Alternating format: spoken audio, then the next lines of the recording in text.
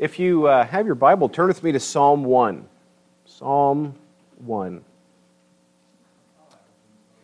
If you don't happen to have a Bible with you, just raise your hand and Mark will bring one to you, Garrett.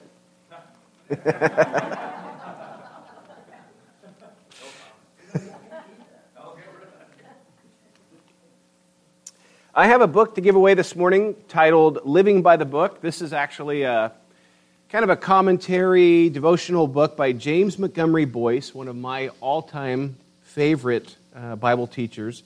And whoever last put tabs on their license plate gets the book. What do you got, Tim? Last week.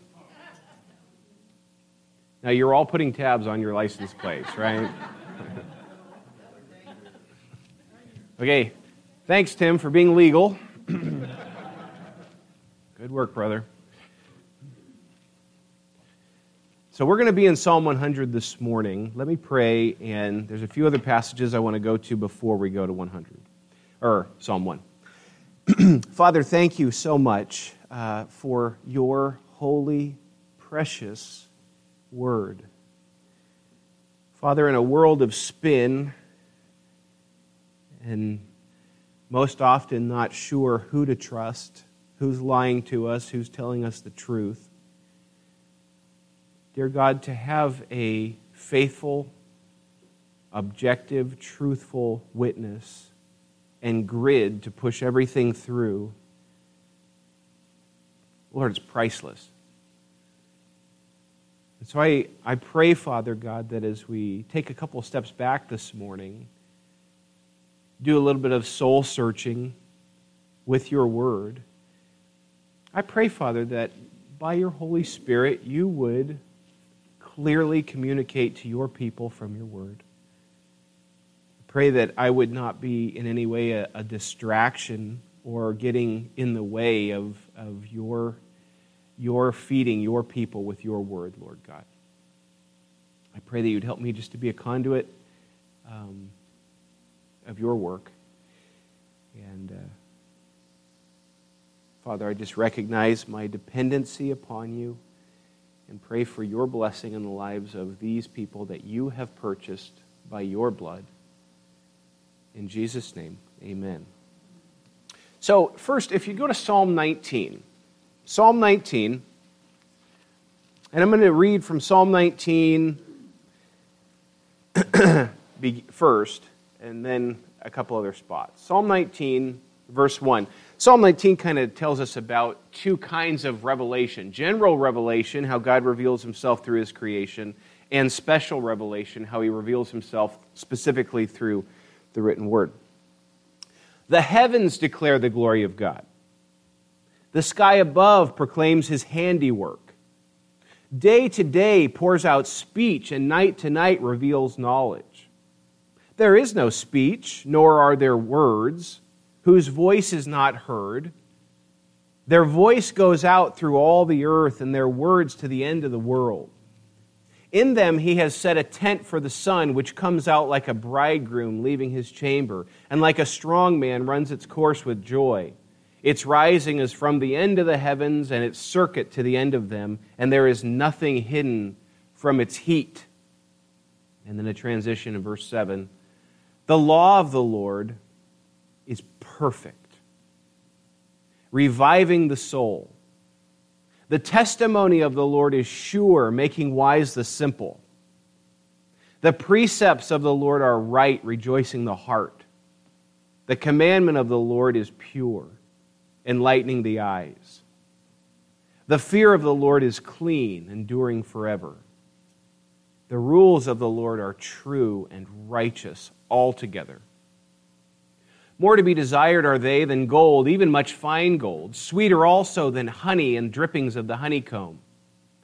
Moreover, by them is your servant warned. In keeping them, there is great reward. Who can discern his errors? Declare me innocent from my hidden faults.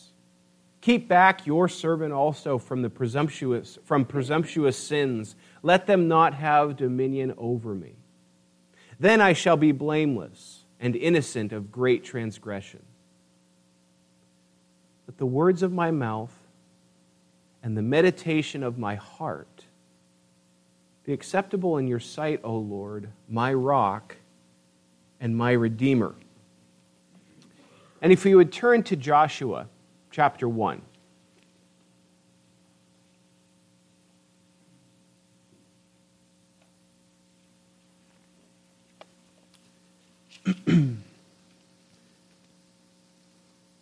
Joshua chapter 1.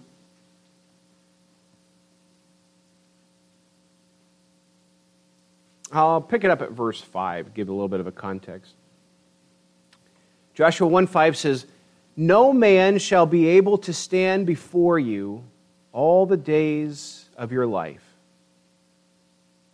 Just as I was with Moses, so I will be with you. I will not leave you or forsake you. Be strong and courageous, for you shall cause this people to inherit the land that I swore to their fathers to give them. Only be strong and very courageous, being careful to do according to all the law that Moses my servant commanded you. Do not turn from it to the right hand or to the left, that you may have good success wherever you go. This book of the law shall not depart from your mouth, but you shall meditate on it day and night, so that you may be careful to do according to all that is written in it. For then you will make your way prosperous, and then you will have good success. Have I not commanded you, be strong and courageous? Do not be frightened and do not be dismayed, for the Lord your God is with you wherever you go." And Psalm chapter 1.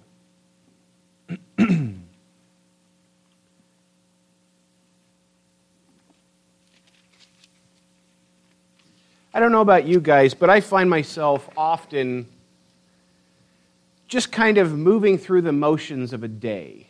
I try not to. I try for that not to be how I think when I kick off my day. But it happens where I'm just going through the motions of the day. You get up, you have 7 or 8 cups of coffee, and you start your day. As you move through that day, you may not catch things, you may not see things, it just kind of comes over you like waves. But what I found interesting is the days where I really feel a little bit more keen in what's happening that day is I am struck by how many voices are speaking to me throughout a day. When you stop and think about how much advice did I gain in that one day?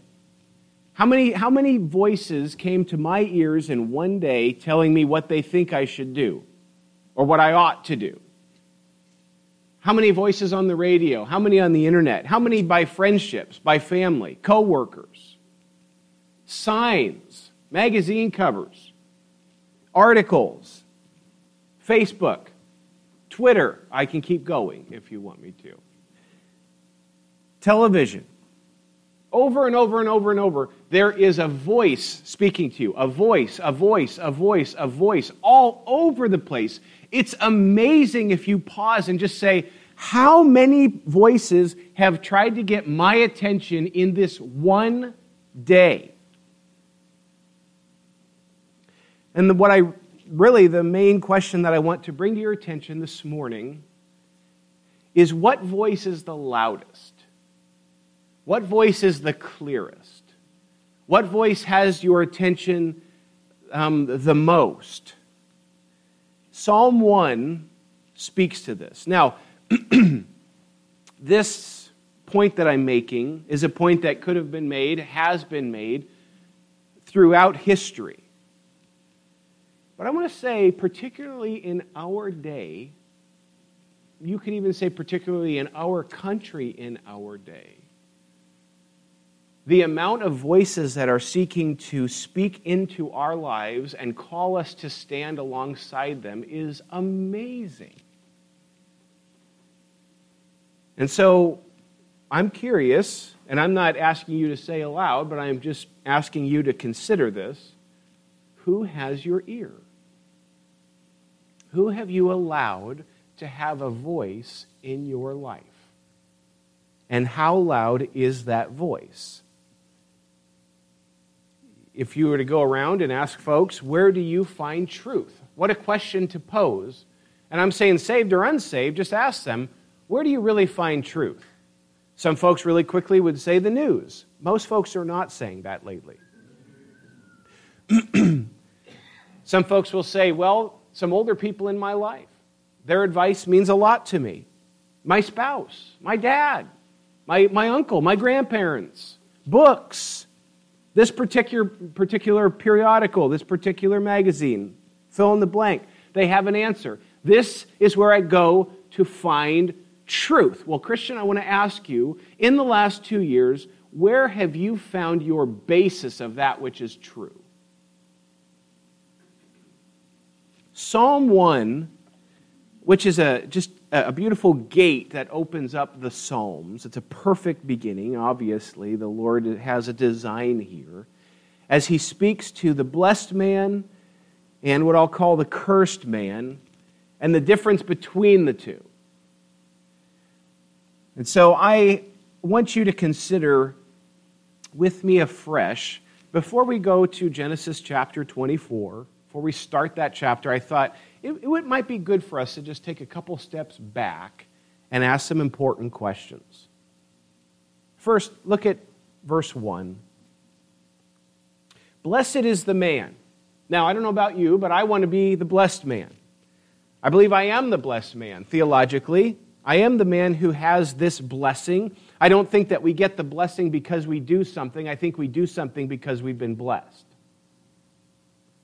This is a description of what the blessed man looks like. And first it's negative and then positive. So first we're told what the blessed man does not do. So now I say man, women, people. Who are these blessed people? Number one, they're the ones, it says, who walk not in the counsel of the wicked, nor stand in the way of sinners, nor sit in the seat of scoffers. This idea of blessed is a deep-seated joy and contentment in the approval of Almighty God. There are so many people who are living for so many other people's approval. Whether it's their parents' approval, their boss's approval, their friends' approval, you got peer pressure coming out of your ears in our culture right now. When was the last time somebody asked you about God's approval? God's approval being on your life through the Lord Jesus Christ. When was the last time you heard this world make reference to that? Or churches making reference to the concern about the approval of God? I always find it fascinating when we hear about the president's approval rating. I think, yeah. When I think about that, and I'm not just saying the current president, but any president, and you think about the approval rating, where the most vital approval rating is God's approval rating of you. And if you're in Christ, you have a 0 approval rating.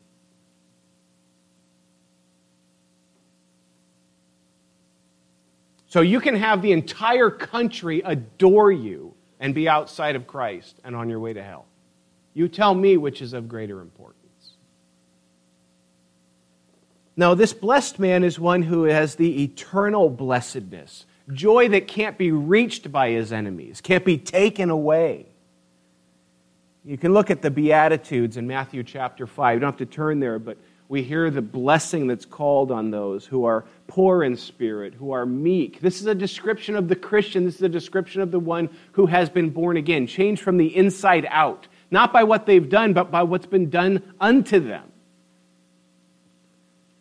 This blessed person does not walk in the counsel of the wicked. Now, the walk is just an interesting way of saying live, right? This is somebody who does not live based on what the wicked counsels them to do. Is it possible that we could follow the good and miss the best? Is it possible that the wisdom of the wicked could make sense in the moment, and yet we miss what God's word specifically calls us to do? I think it can happen. I think some of the very strongest opposition to our obedience to the Lord is something that might make sense to us in the moment, but is not the truth. It feeds the flesh. It makes sense to the flesh. But then we come back to the Word. And we come to the Word and ask the Word for counsel. We don't base our lives by the counsel of the wicked. What would be some counsel of the wicked? Well, this life is all about you. Don't worry about how it affects other people. You are the center of your world. After all, you're here by an accident. There was a great explosion, and by evolutionary processes, here you are. And now, since you're here by accident, there's no purpose for your existence. So live it up, enjoy this life, because this is all you have. That would be a counsel of the wicked. That would be the world's counsel. To make yourself the center of your universe. And there's many other bits and pieces that you could put in there and go, that's wicked counsel. That's a counsel of the wicked. And I hear this often. You probably hear this too when people say, I know God wants me to be happy, so I know He's behind me in this decision. Wrong. Absolutely dead wrong. Number one, it's your definition of happy, not His per se. Number two, I don't know anywhere in Scripture where He promises us that we will be a happy people all the time based on our circumstances. A joyful people rooted in Christ, page after page after page. Circumstances working out, so we're always comfortable and always happy. Actually, the opposite of that throughout Scripture.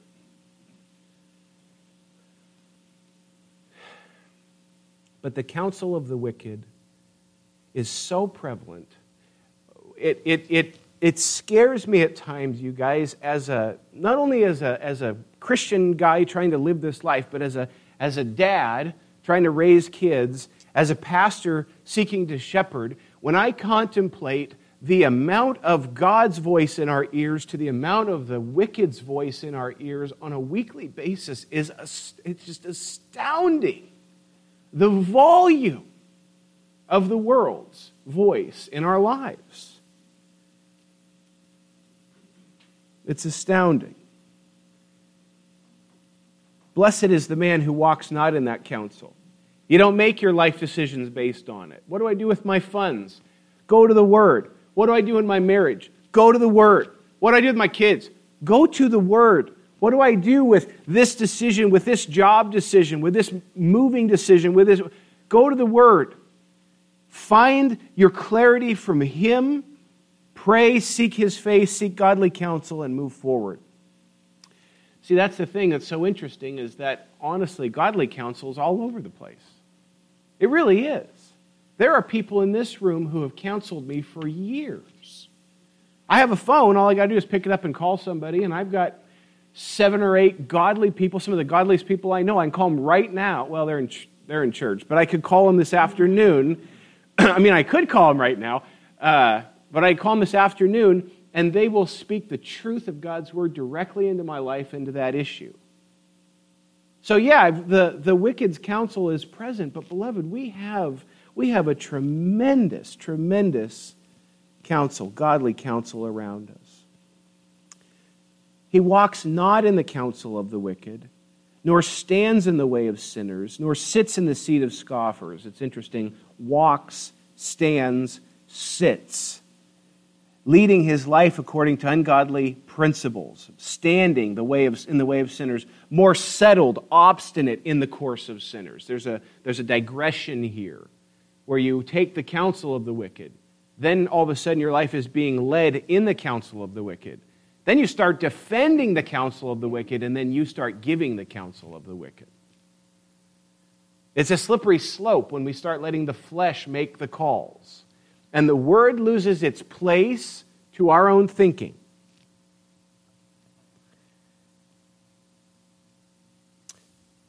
A constant and resolved perseverance in wickedness, not simply apathetic to the Lord, but actually scoffing.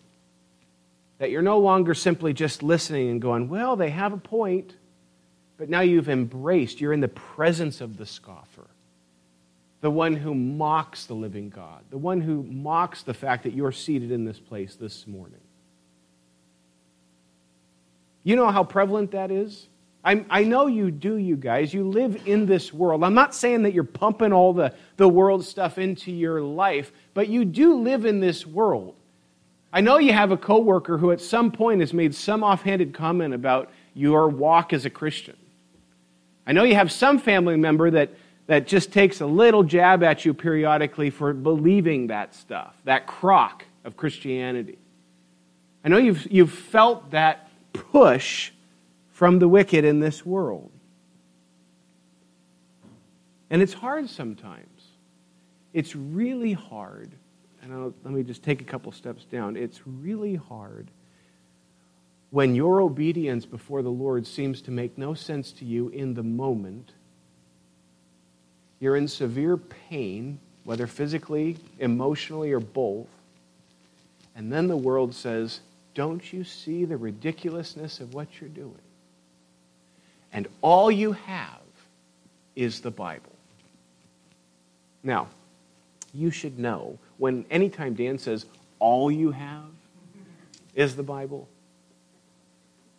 you need nothing more, beloved, when the Word says with great clarity and you're walking in obedience to it, let the chips fall where they fall and hold tight to what you know to be clearly true. Blessed is the man who doesn't give his ear to this. Well, that's the negative. Now, let's look at the positive. But his delight is in the law of the Lord. And on his law he meditates day and night. Please notice the text does not say his begrudging obedience is the law of the Lord. His delight is in it. Now, all of us have hobbies and things we delight in and enjoy, and there's nothing wrong with that. There's certain things we love, music or sports or hunting or fishing or whatever it is some of you do. We all take joy and delight in that. Nobody goes, Dan, you have to go on a motorcycle ride. Oh, again? You know, there's delight in it. There's joy in it. This is what he says is the Word of God to the Christian. This is what the Word of God is to the believer, to the follower of the Lord. His delight is in God's Word. He takes pleasure in it. Joy. This is not vegetables. This is sugar. This is chocolate that we're talking about here. That's why, did you notice in Psalm 19 it said like honey from the honeycomb? That's the word as it falls on your spiritual taste buds. It's sweet. It's delectable. It's wonderful. Look at 1 John chapter 5 with me. We're going to be back in Psalm 1, but 1 John chapter 5. I remember a number of years ago, this might have been in high school, I can't remember, but I remember reading this, and it just leaped off the page. 1 John chapter 5, verse 1.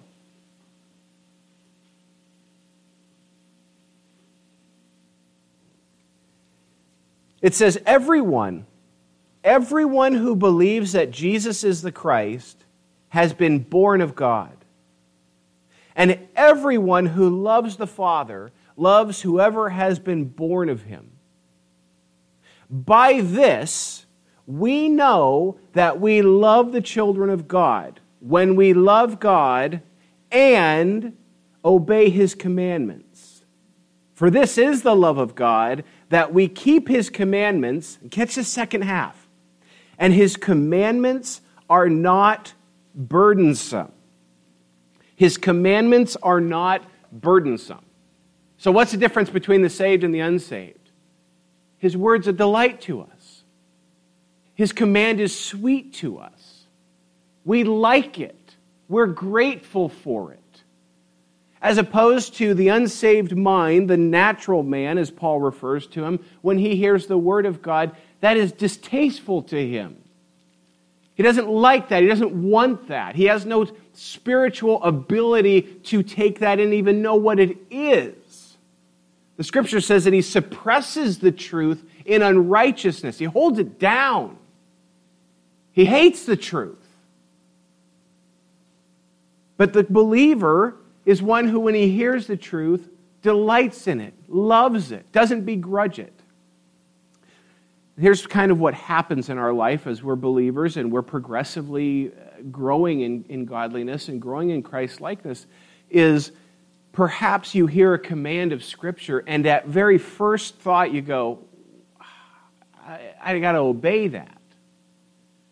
But beloved, can I remind you that the one who gives these commands into our life is the one who loves us more than we can understand, the one who is sovereign over all things, the one who is all-powerful, the one who gave his Son who died on the cross in your stead, is the one calling you in these commands. His commands are not burdensome. So, this is what's so fascinating, is that there'd be numerous times as a kid my dad would tell me what to do, and it really bothered me because I know better than my dad does. Right? I'm 8. I should. And what I had not recognized is the reason my father was asking me to do that was because he knew better than I did. He loved me. He was smarter than me, wiser than me, and in his command was love. Not just trying to be a bully, but he cared for me. Well, let's put this on the grandest level as we come to Almighty God and we say, you mean to tell me that God has good in store for me from His Word? Yes. These aren't burdensome. This is a blessing. This is a dad who loves you more than you understand, and He's guiding you and leading you. It's not us up against God's Word. It's not us fighting against it. It's us coming to God's Word and seeing, this is exactly what the Lord wants for us. Our Father loves us. His Word's calling us to do this because this really does lead to blessedness. This really does lead to joy. I've been there where I've sat with believers and I've brought out a point of Scripture that happens to go against something in their lifestyle that they want really bad. And you can see this is a burden to them. And it's hard at times to communicate. I realize this feels like a burden to you, but in all reality, this is the best thing for you. And you actually have to trust God more than what you think you want in this moment. Now I give kind of a counseling session illustration. Let's just put me in the other side of the table. There's numerous times where I come back to the Word and I go, this goes against what I want. And I want it so bad, but His Word's so clear. And in your heart of hearts, you can actually feel an angst against God's Word. Beloved, this is where we've got to stop and remember whose Word it is and why He's given it to us. God loves you. I got to tell myself often, quit being a stupid kid who thinks he knows better than his dad. God loves you and knows way better than you do. So His Word should come way over our wants if they come with friction against each other.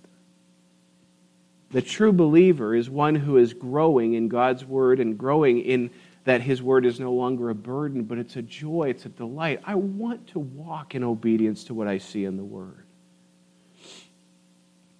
But first you need to know what's in the Word. So, if you look down here, it says, but his delight is in the law of the Lord. And in His law he meditates day and night. You know, all of us meditate in some way or another. All of us are thinking.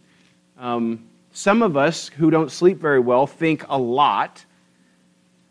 And some of us throughout the day are consistently contemplating something. You're thinking about something. You're driving, and I hope you're thinking about something as you're driving. And as you're contemplating that, I loved what Martin Lloyd-Jones said years ago where he said, stop listening to yourself and begin talking to yourself. What he meant by that was start speaking truth into it. Because I don't know about you, but if it's just Dan talking to Dan, I can run amok with no truth of the Word. We're told that the blessed man is one whose meditation is on the law of the Lord. Now, does that mean open Bible all day, everywhere they go? No, not necessarily in the sense of like pages, but that the Word is always present. You push everything through the grid of the truth of God's Word. So stuff comes across all day long. Somebody makes a statement, well, this is true and that's not true.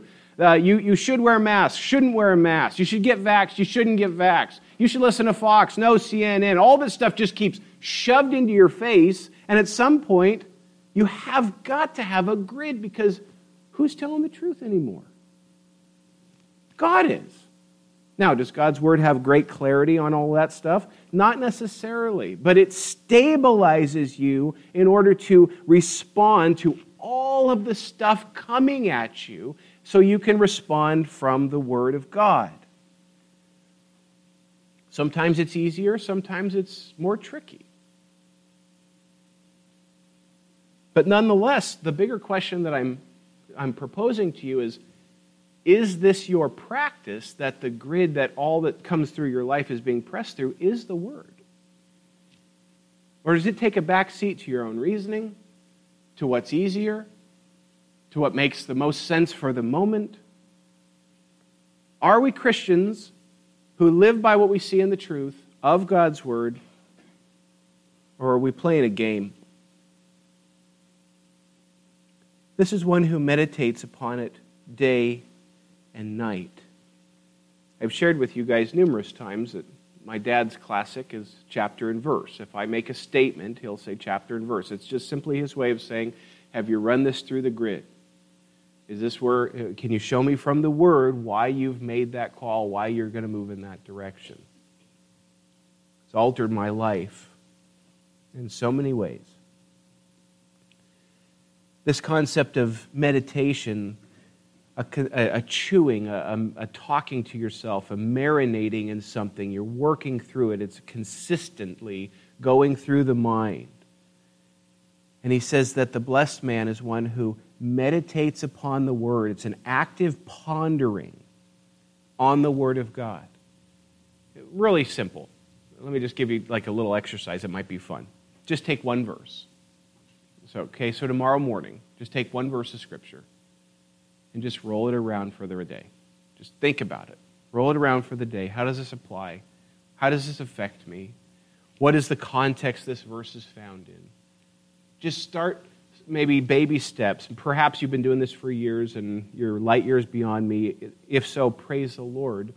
But this might be just a good beginning point. Just take one verse and just meander over it. Maybe the news takes a back seat to it.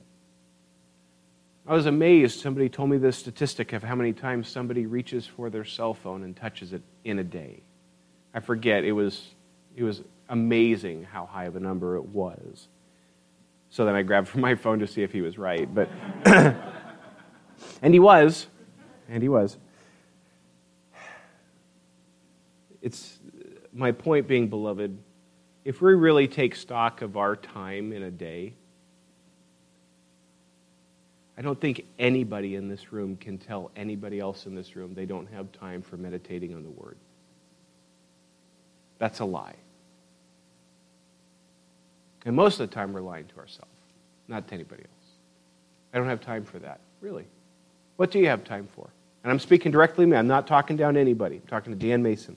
What do you have time for that is of greater importance than the meditation on the Word? And it is deeply convicting. How much of the wicked's counsel gets your mind and the Word? What does it get? The leftovers?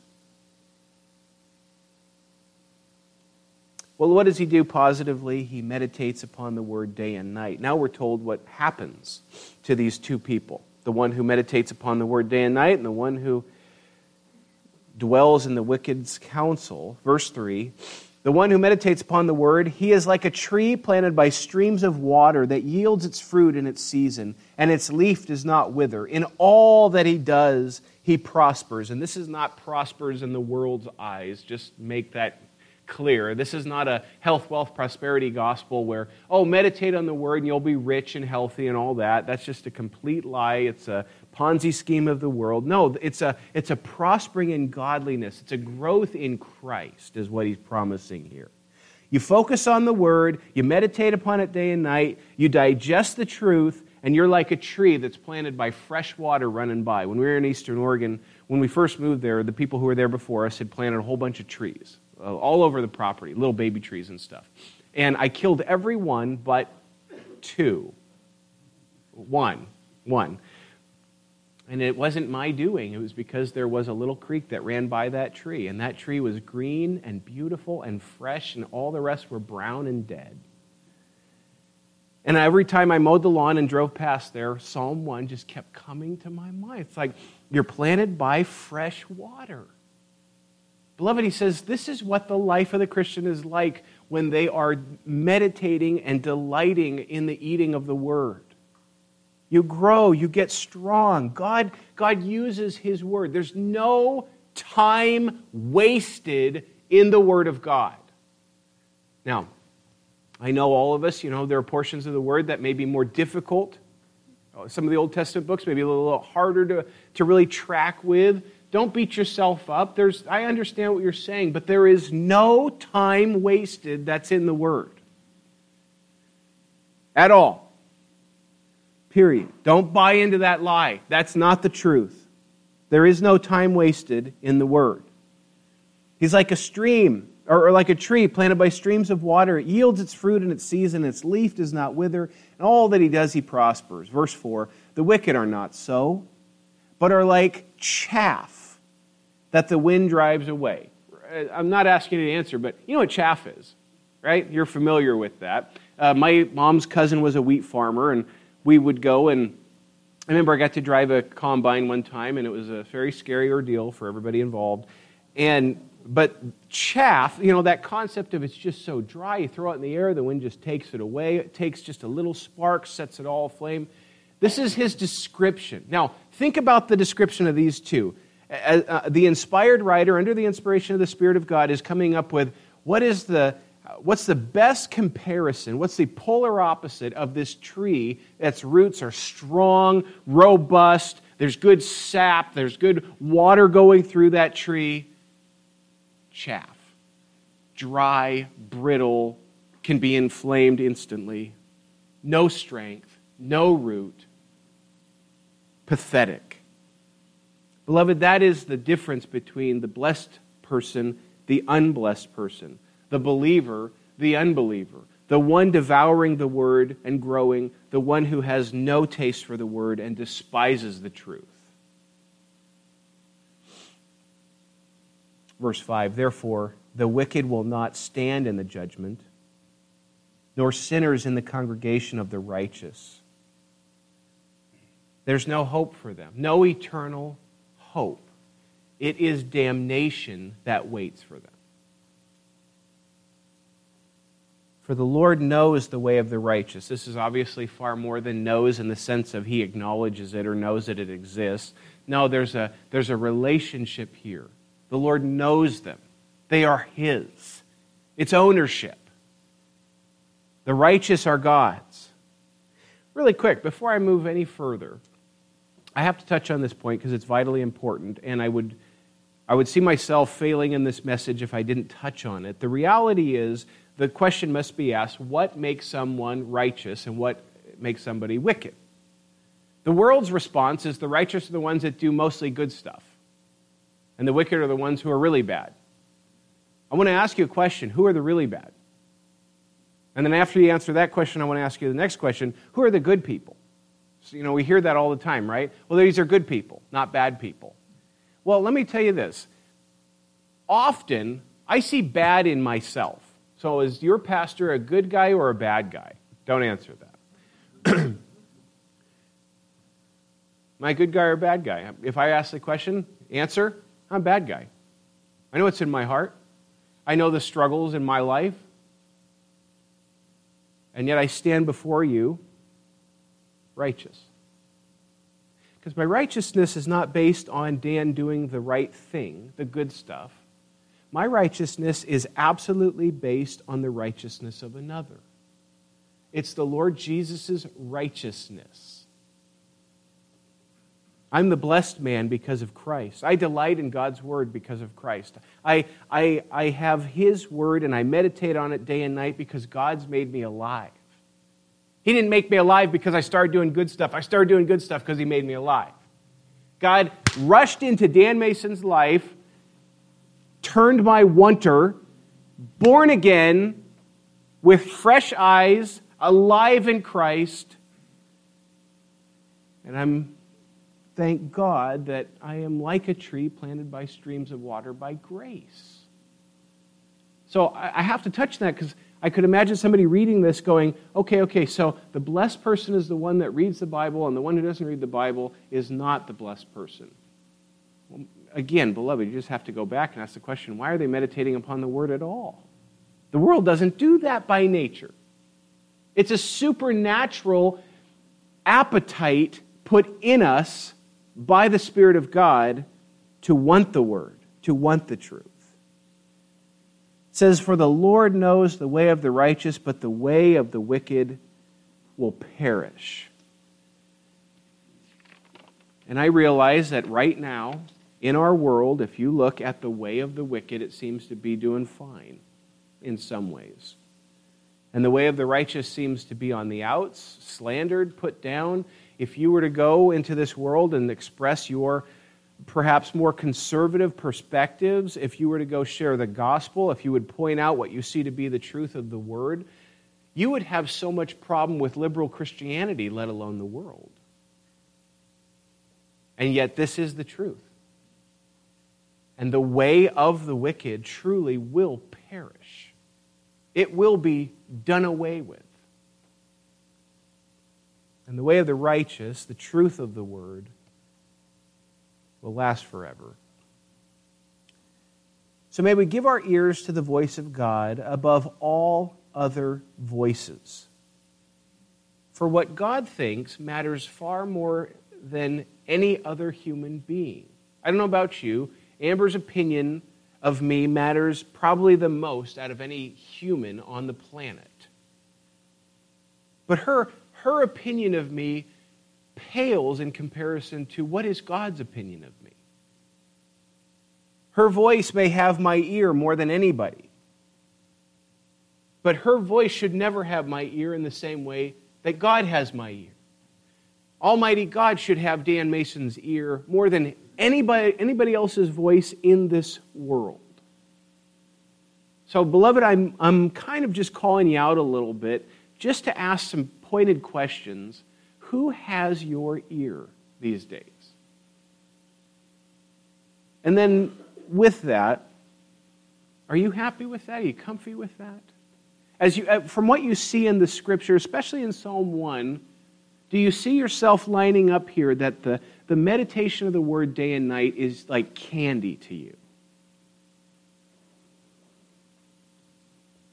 I know these are hard questions, and I know they're questions that kind of sting a little bit, but what I have found is typically if there's cancer, putting a Band-Aid on it does not help. It takes some cutting.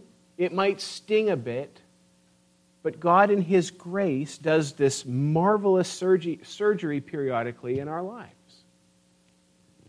And so who's got your ear, PCBC? On a daily basis, who are you listening to? Who do you care the most about what they say? I'm asking those questions of my own heart, and as usual, I like to share with you as well. So let me pray for all of us that God would be gracious in helping us in this. Father,